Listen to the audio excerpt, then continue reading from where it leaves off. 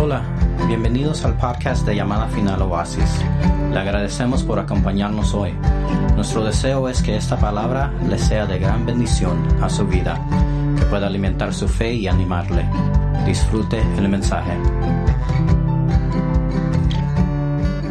Los deseos de Dios. Mire pues, usted ya lo sabe, solamente se lo estoy repitiendo para poderle dejar el centro de lo que quiero compartir con usted en esta hora.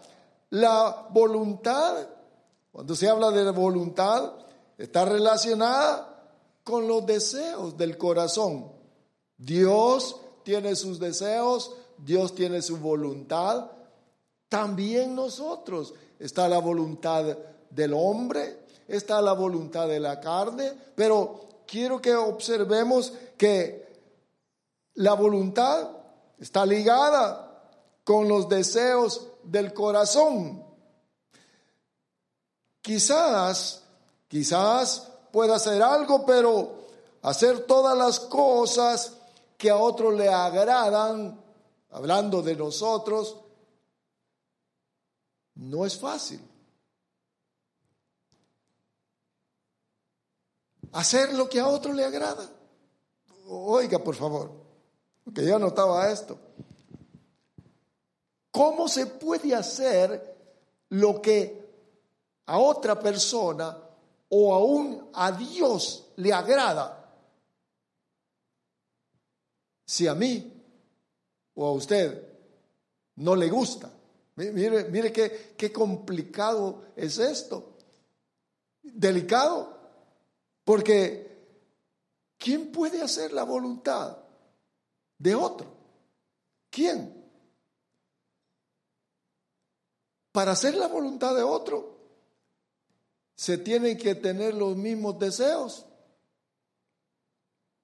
Para hacer la voluntad.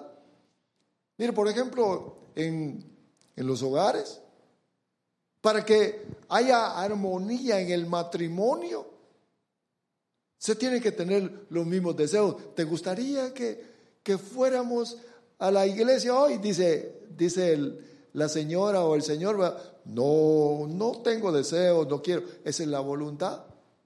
Pero cuando los dos dicen, viejo, ¿te gustaría que fuéramos? Vamos, me gusta, quiero ir. ¿Qué te parece si vamos a determinado restaurante? Me gusta eso, pero no sucede eso.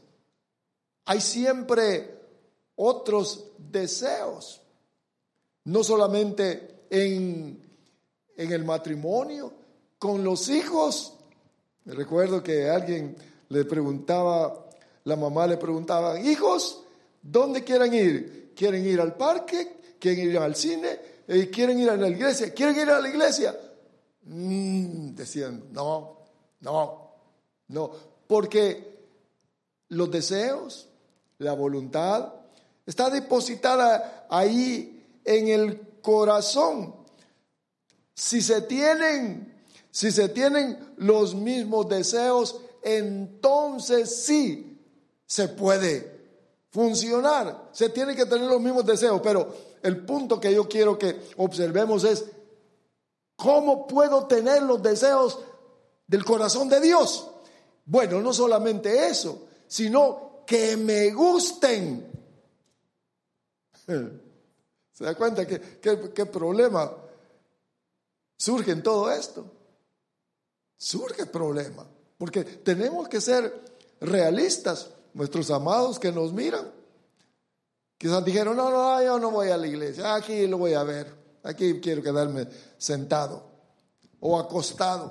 Es mi deseo. Les quiero hacer una pregunta.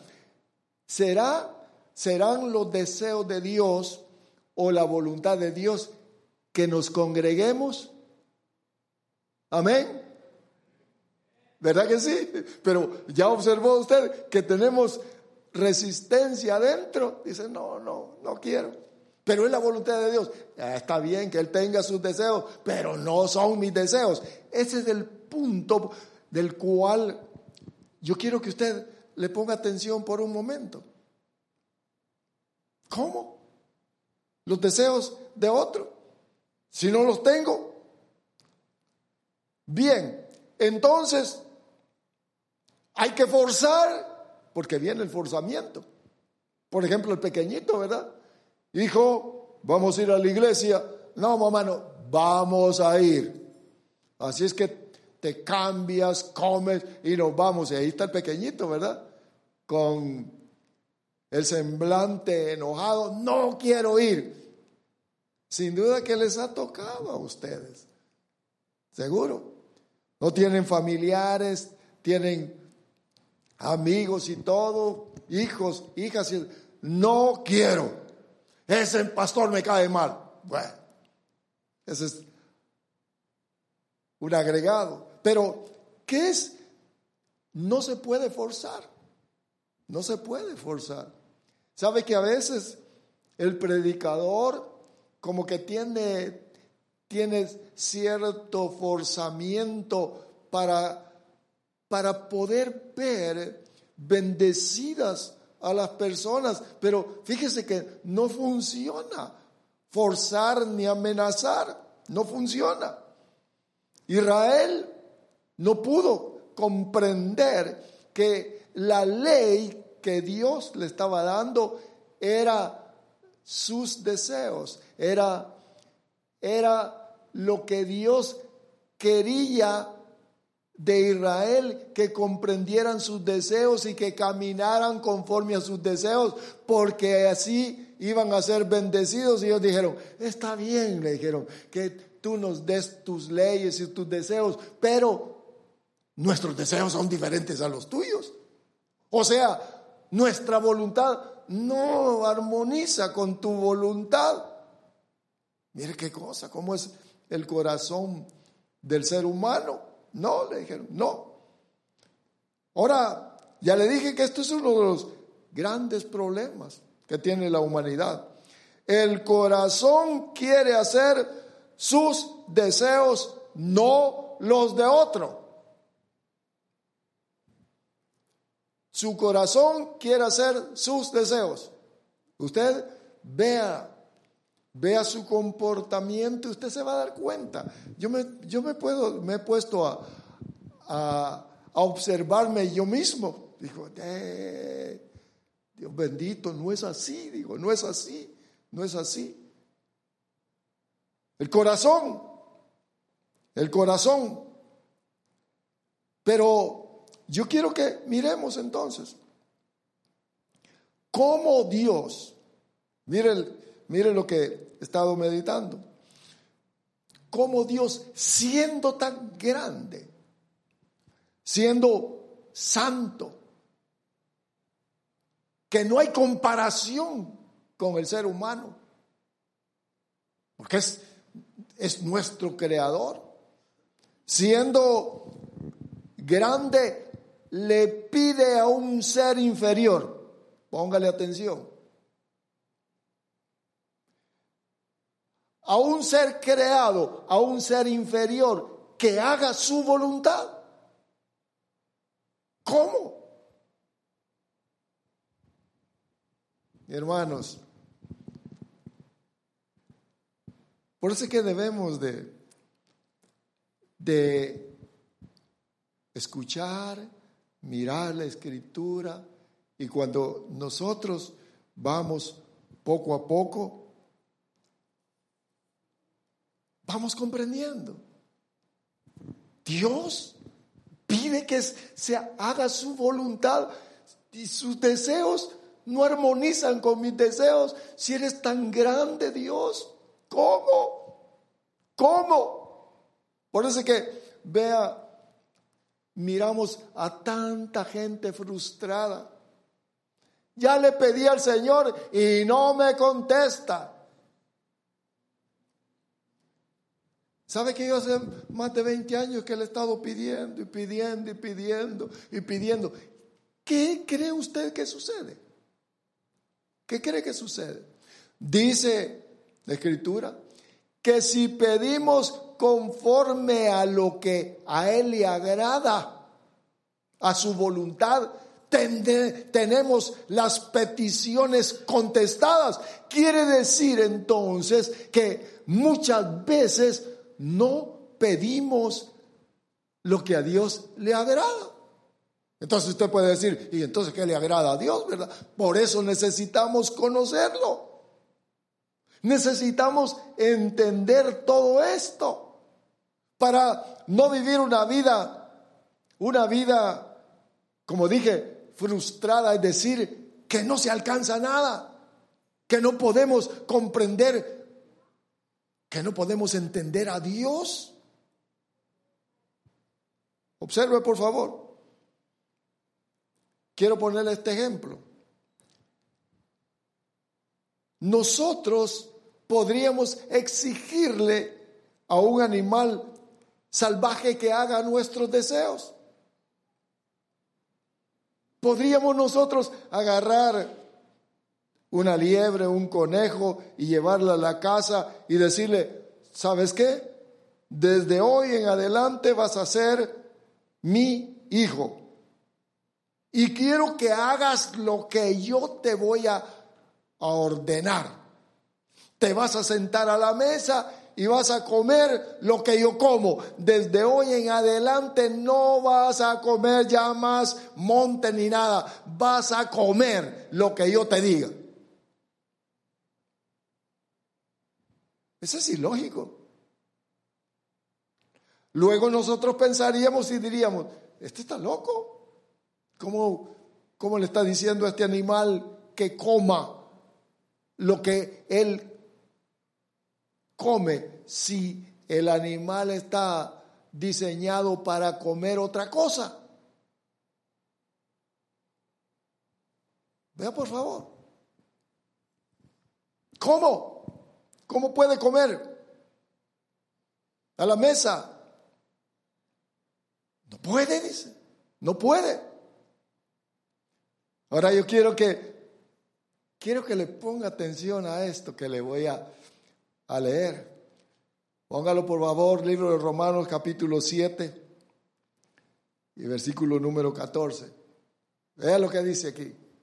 Porque Pablo explica aquí esto que le sucede al ser humano y que nosotros al comprenderlo vamos a poder realmente hacer la voluntad de Dios, porque no es hacer ciertas cosas que a Dios le agraden, que estén conforme a su corazón, sino vivir una vida constante haciendo su voluntad.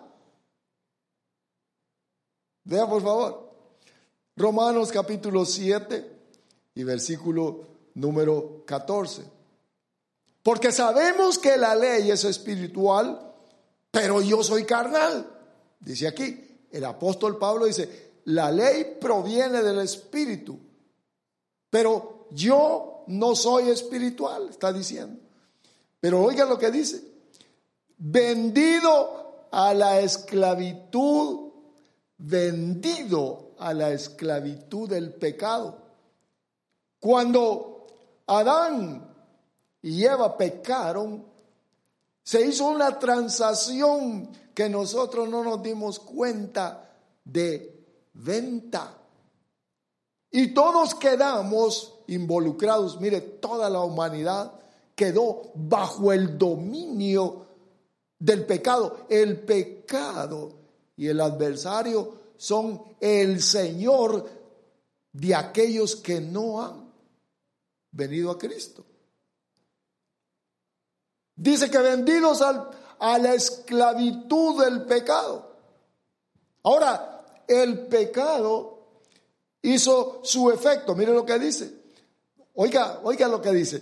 Porque lo que hago no lo entiendo, porque no practico lo que quiero hacer, sino lo que aborrezco, eso hago. Póngame el 15, por favor. El 15, después de 16. Miren lo que dice el 16.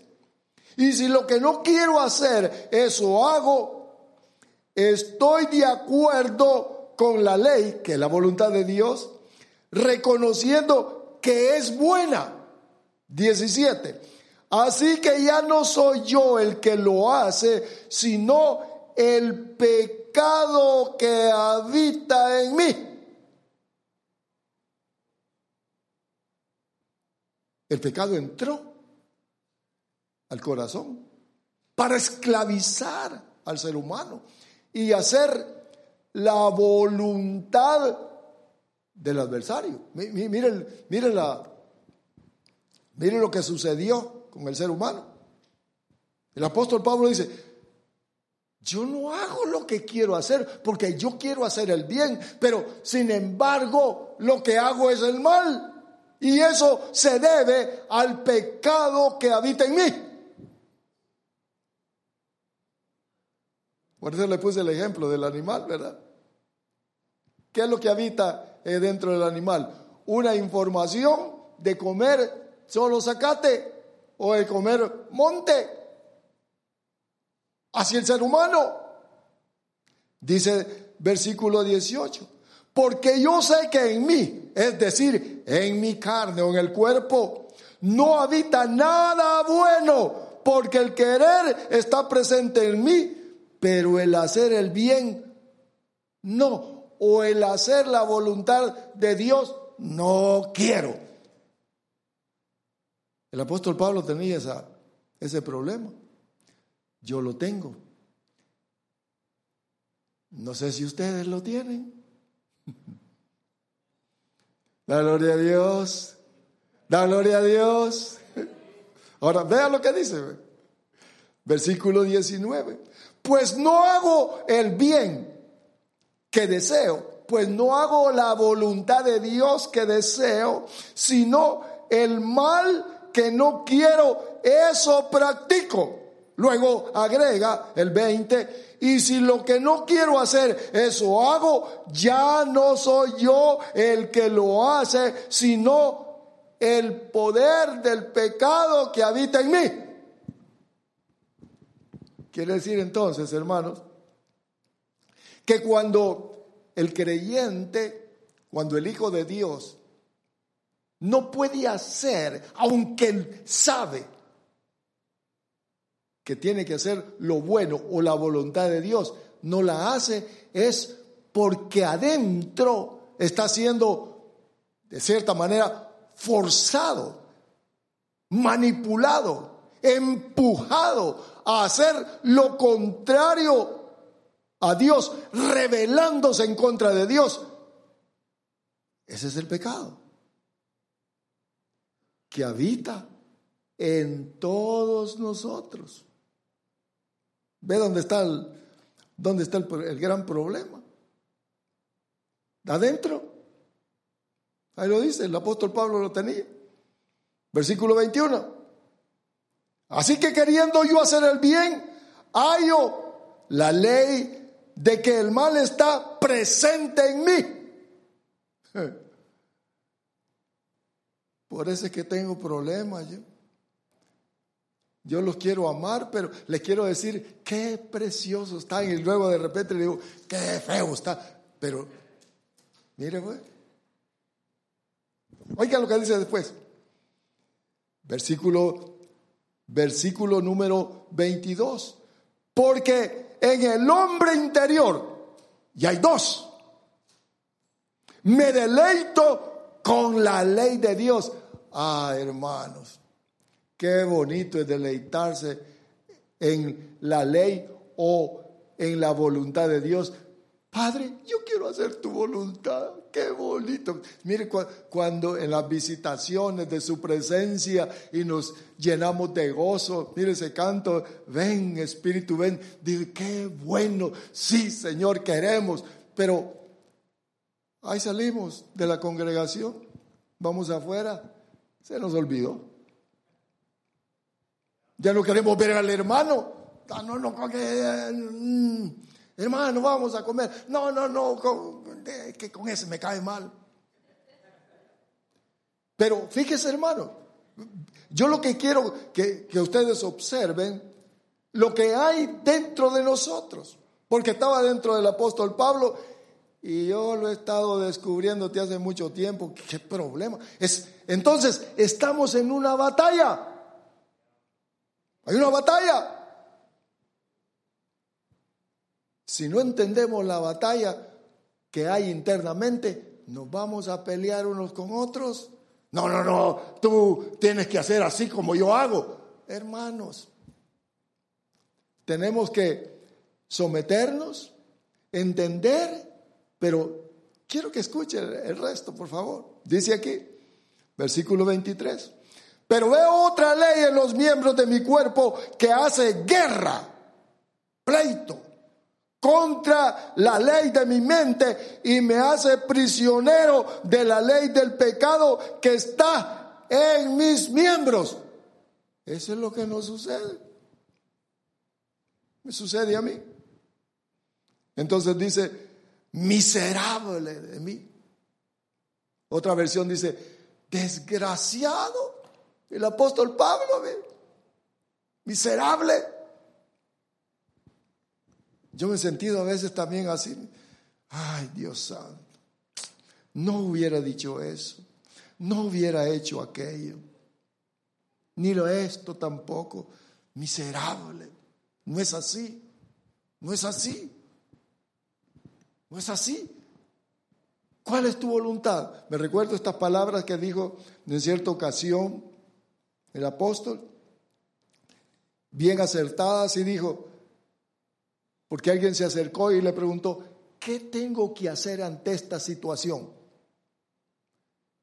¿Qué cree? Y le dijo, ¿qué crees tú que haría nuestro Señor Jesús si estuviera presente?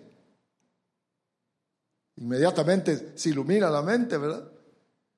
Pues Jesús, el amoroso, Él nos perdonaría. ¿O qué cree que vendría y diría, dijo el diablo, ¿por qué hiciste eso? No. Vendría y diría, hijo, ¿qué te pasó? Vamos, levántate. Levántate. Vas a vencer. Nos animaría. Ahora quiero que ustedes vean. Miserable, ¿quién me libertará? ¿Quién? Cristo Jesús. ¿Quién me libertará? Solamente Cristo. Por eso es, hermanos, por eso es que Cristo vino para poder ser libres. La gloria a Dios.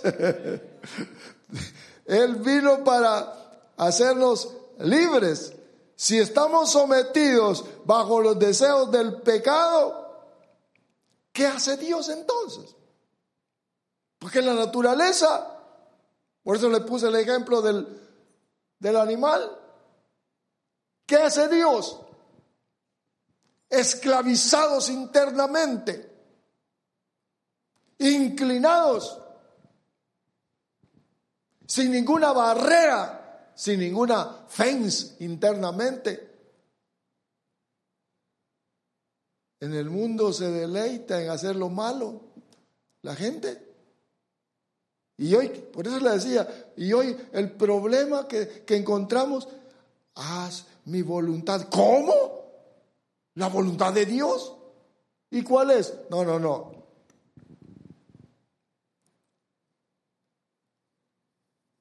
¿Hiciste daño? Lo pagas.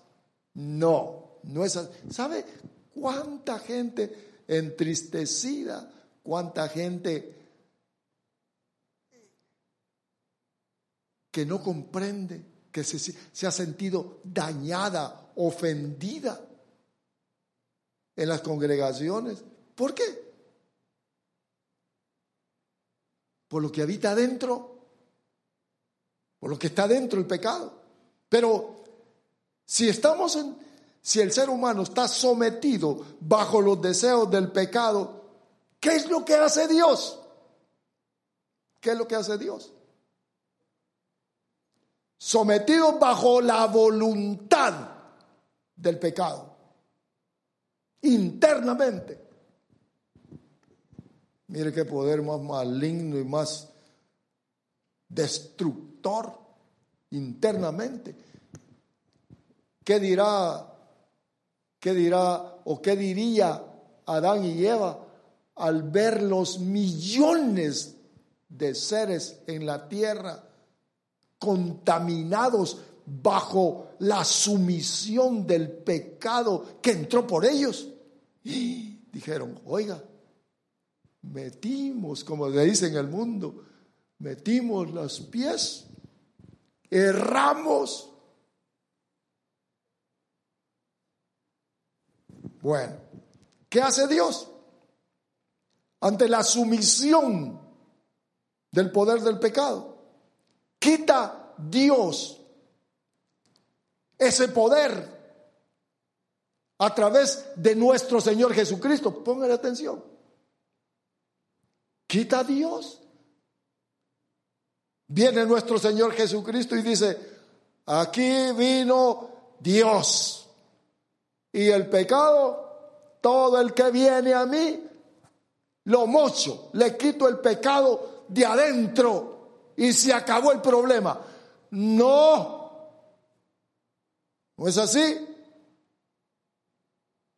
No es así. Eso fuera lo ideal. ¿Se imagina? Sin ningún poder del pecado adentro, como fuéramos igualitos a nuestro Señor Jesucristo. Igualitos.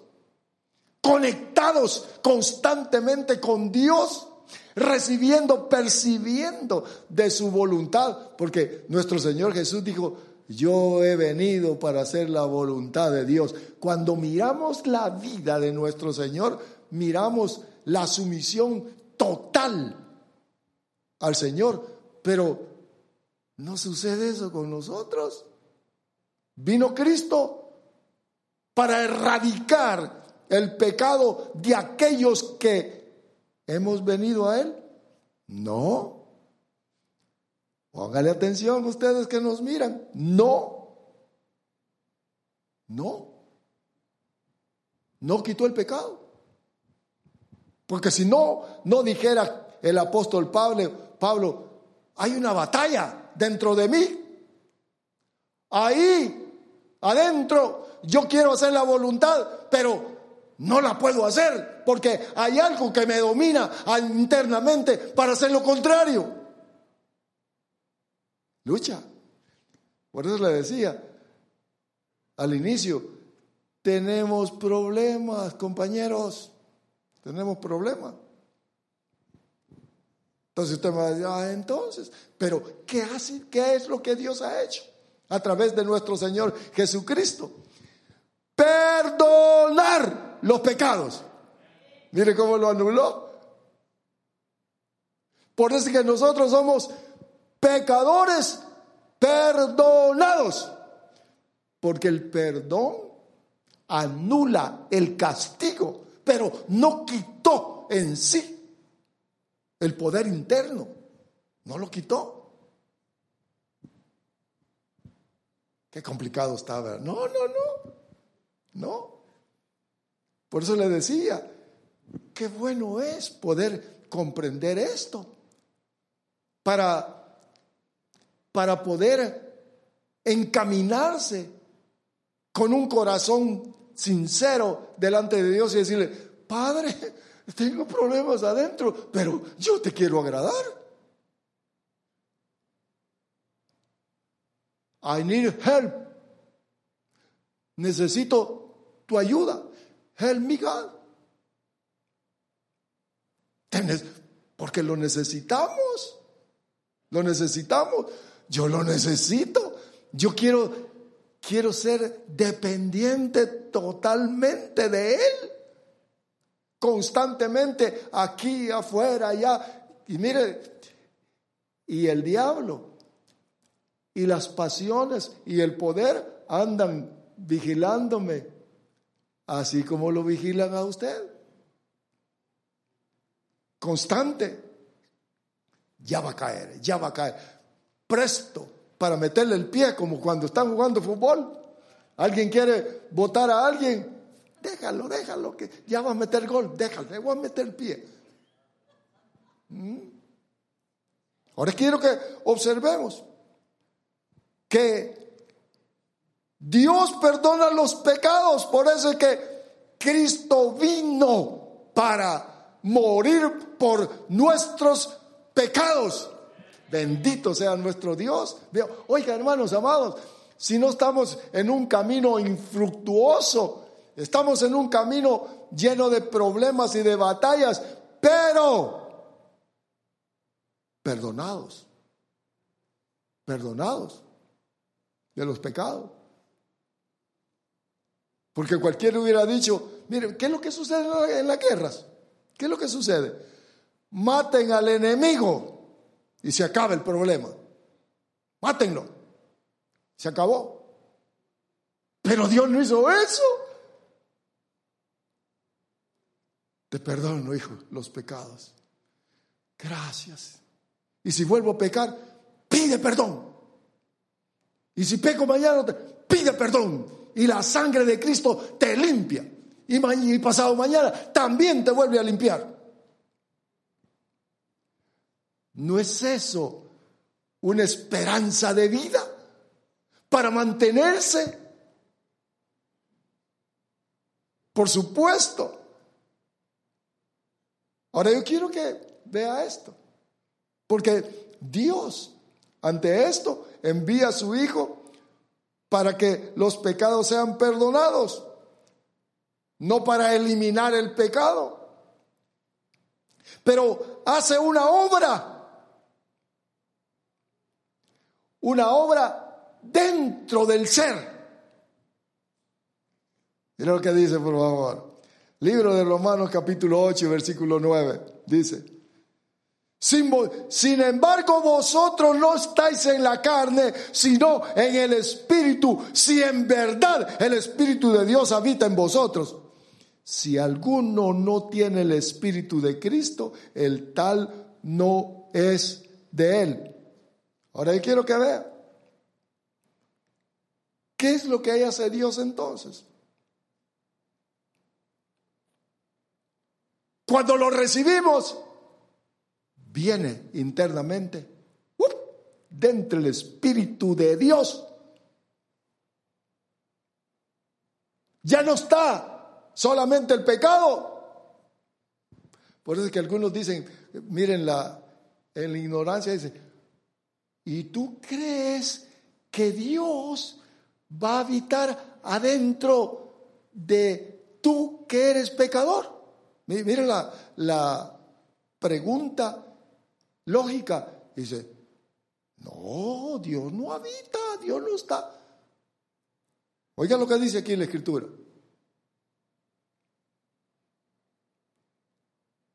Y si Cristo está en vosotros, si el Espíritu está en vosotros, aunque el cuerpo esté muerto, el cuerpo físico, a causa del pecado, sin embargo, el Espíritu está vivo adentro. Pero si el Espíritu de aquel que resucitó a Jesús de entre los muertos habita en vosotros, versículo 11, pónganlo. El mismo que resucitó a Cristo Jesús de entre los muertos, también dará vida a vuestros cuerpos mortales por medio de su Espíritu que habita. Mire cuál es el secreto de todo esto. Porque, ¿sabe que el apóstol Pablo habla de que la voluntad de Dios es un misterio? No podemos hablar de todo. Oh, pero me estaba deleitando en todo esto. Y yo espero que usted pueda percibir algo. Y es de que necesitamos estar firmes, creyentes en la palabra de Dios. Dice aquí, oiga lo que dice. Dice,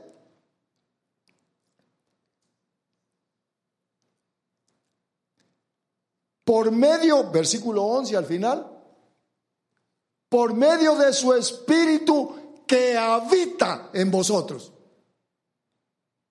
¿Y para qué habita el Espíritu adentro? ¿Para qué? tiene que tener una función. No, que ahí habita. Por eso es que, fíjese hermanos, el bautismo en el Espíritu Santo tiene una evidencia de hablar en otras lenguas. ¿Recuerda el canto que usted estaba cantando? En la primera iglesia, o cuando inició la iglesia, era algo importantísimo saber que el Espíritu estaba morando adentro. Pero, ¿para qué? ¿Para qué? Quiero terminar aquí. Y yo quiero que usted vea, por favor. ¿Para qué? Libro de Filipenses, capítulo 3, 2 y versículo 13. Póngamelo ahí, por favor. Filipenses 2:13. Oiga, hermanos. ¿Cómo se puede hacer la voluntad de Dios? Y la importancia del Espíritu Santo habitando dentro de la persona. Porque ya le dije, ¿cómo es que Dios, siendo el creador y nosotros siendo seres inferiores, vamos a hacer los deseos de Él? Y que es requerido en el reino. Mire lo que dice. Porque Dios es quien trabaja en vosotros. Dios es el que obra. Tanto en el querer como en el hacer, para su beneplácito o para su voluntad. Mire el plan de Dios, qué bonito es. Nos deja con el poder del pecado adentro, pero nos pone su Espíritu Santo, el cual empieza a operar desde adentro con una nueva naturaleza. Y este Espíritu pone los deseos de su voluntad. Él es el que pone los deseos. Por eso que hay una lucha interna. Romanos 7. Todo el que tiene esa lucha es porque tiene el Espíritu Santo adentro. El que no tiene la lucha es, no me importa, no quiero nada de eso.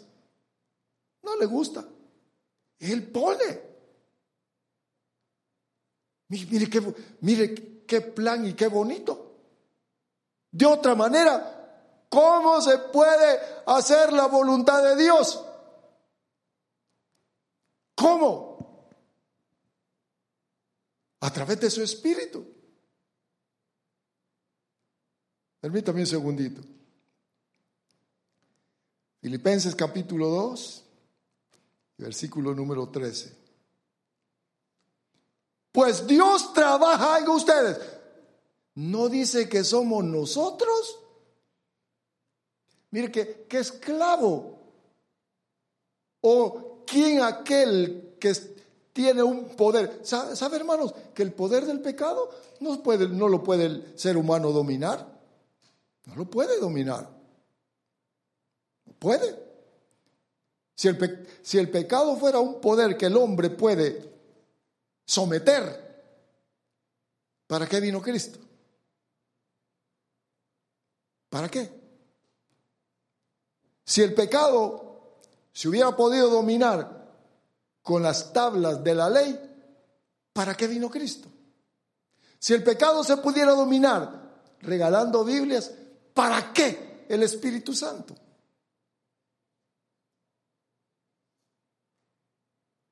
Mire lo que dice.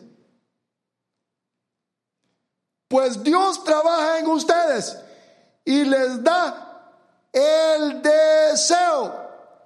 Parece que cuando Dios le pone el deseo adentro, lo único que usted tiene que obedecerle es al Espíritu.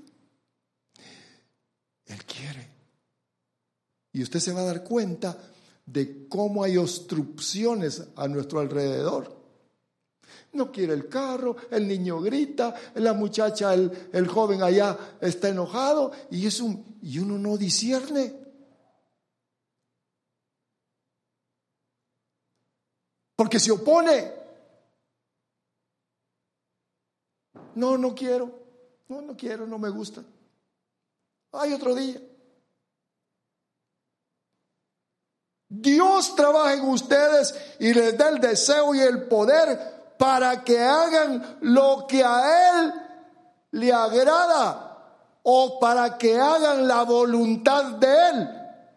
Mire pues, Dios Espíritu, adentro, morando. ¿Se da cuenta qué bueno es Dios? Para hacer la voluntad. Y esto es solo una pequeña parte. O sea, de que el plan está garantizado. Porque algunos dicen, no, pues a quién sabe, a lo mejor, y como ya caí, y esto y lo otro. No. Dios no fracasa. El plan es perfecto.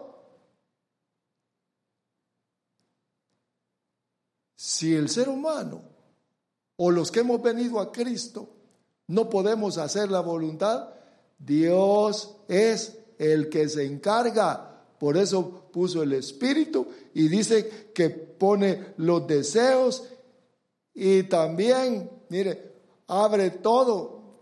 Mire, hermanos, parece increíble esto. Dios trabaja en ustedes y les da el deseo y el poder para que hagan lo que a Él le agrada.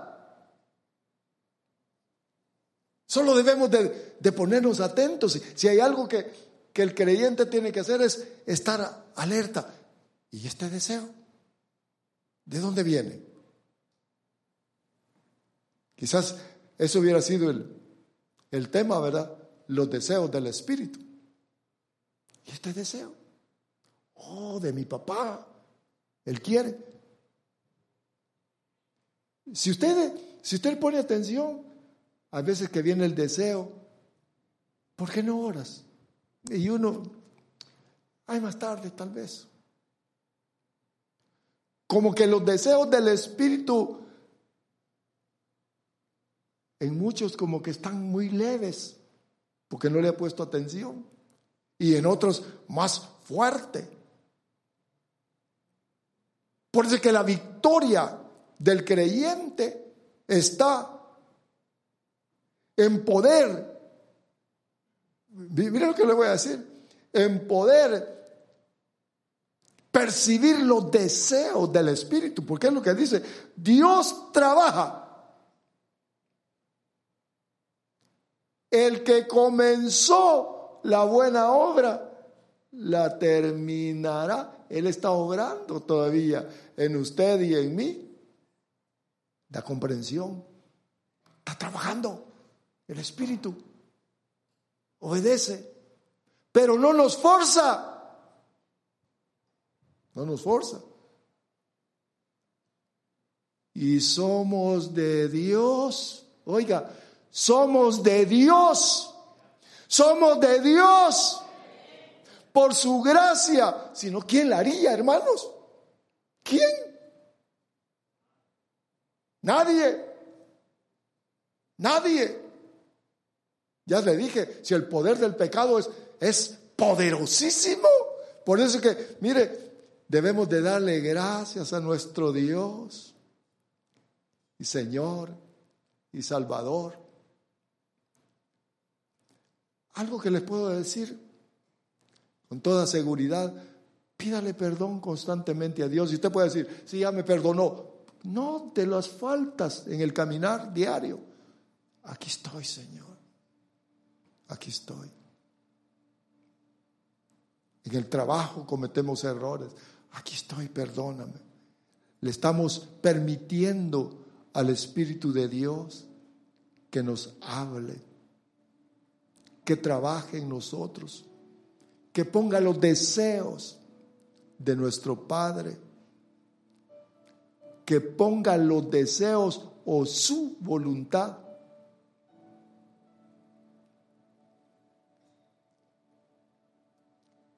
Decía mi hermano, ¿cómo es que allá en el cielo, día y noche, unos ángeles están diciendo, santo, santo, santo, santo, santo? ¿No se aburren? ¿Quién puso los deseos? ¿Serán buenos los deseos de Dios? Por supuesto que sí. ¿Seguro? Si Él nos formó, póngale un poquito de entendimiento. Si le permitimos un fluir de sus deseos, de su voluntad, ¿cómo viviríamos? ¿Cómo? Cantamos otro canto, ¿verdad? Que dice, así como en la tierra, que sea en el cielo, o como en el cielo, que sea en la tierra. Sí. Que se haga su voluntad. Solo debemos de comprender la Escritura y no dejarnos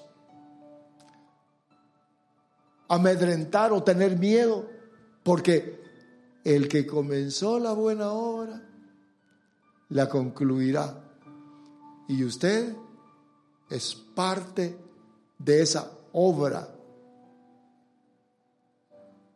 y la va a concluir, porque nosotros con nuestro esfuerzo no podemos.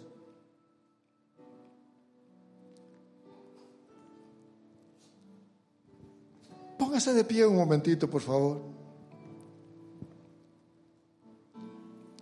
Yo quiero que ahí, así como están, y nuestros amados que nos miran, yo sé que todos queremos hacer su voluntad, seguro. Nadie puede hacer la voluntad si el Espíritu del Señor no está dentro. Por eso es que es indispensable, requerido recibir a Cristo. ¿Usted ya lo recibió? ¡Qué bueno! Ahí está el Espíritu adentro, con un objetivo de poder ser el receptor, o que Él nos lleve o nos diga la voluntad de Dios internamente, guiados, dirigidos internamente. Él pone los deseos. Quiero que levante sus manitas, por favor. Le vamos a pedir perdón al Espíritu Santo y que ponga deseos abundantes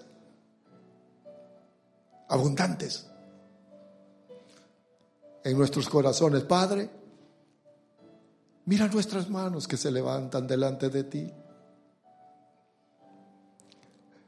Reconocemos tu grandeza, tu poder, y también reconocemos